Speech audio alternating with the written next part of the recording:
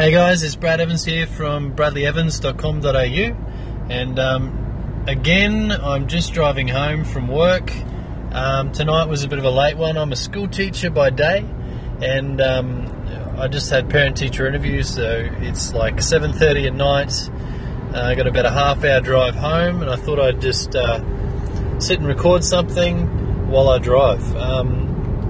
Something that's been on my mind lately is just that process of getting prepared to go and shoot a wedding. Something that I've picked up little bits and pieces from different places over the years, and one of the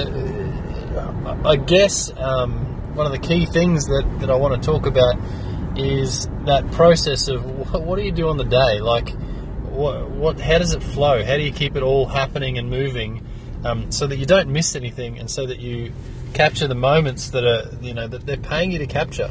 So one of the first things that I like to do is I have a bit of a phone conference the week before the wedding. Basically just chat to the bride and groom about, first of all, the day and sort of the order in which things are going to happen, and the exact times that things are going to happen. So, like, in the initial conversation that I have with the couple, I'll meet up with them, and it's too hard for them to give me all the details for the day. They haven't planned it yet. So that's, you're not going to get those details until you have that conversation a week or so out from the actual wedding.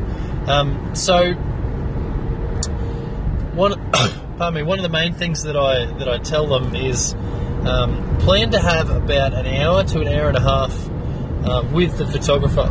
Okay, so I want to spend an hour to an hour and a half with just the bride.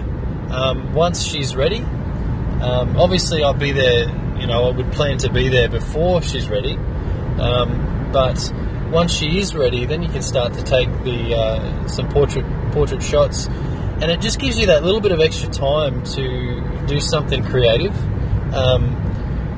You'll often find that brides are in a rush when it comes to getting ready. It doesn't matter how much you tell them, they're still rushing on the day. The boys, on the other hand, they're relaxing. They may not be dressed yet, but they're relaxing. Whereas the bride and the bridesmaids are often running around and racing around. Anyway, the other thing that I do tell them in that conversation as well is I just ask them, first of all, do they have some people will have a mannequin that they can put the dress on.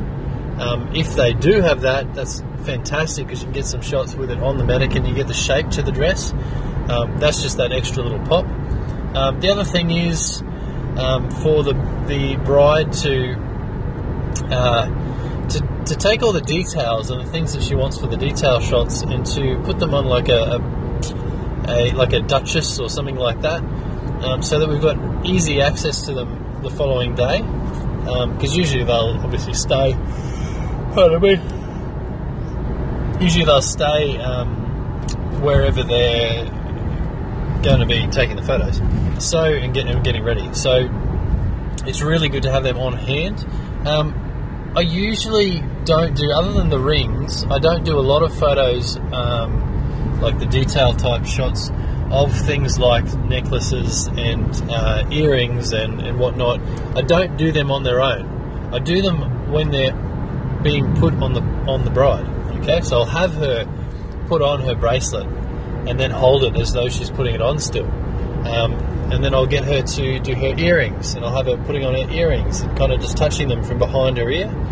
A little bit posy, but it allows you to really highlight it and give a bit more interest to the shot. So that's probably one of the key tips I'd give you. Probably that idea of making sure that you have enough time with the bride. That hour to an hour and a half is useful. If you can get more, take it. Otherwise, you do want to make sure that when you're planning out your times, you need to make sure that the time that you give yourself is enough to get over to the groomsmen and the groom, and make sure you can take some group shots with them and some individual type shots. because often this is a rush too. Depending, excuse me, a long day. Depending on how far away the groomsmen are from where the bride's getting ready.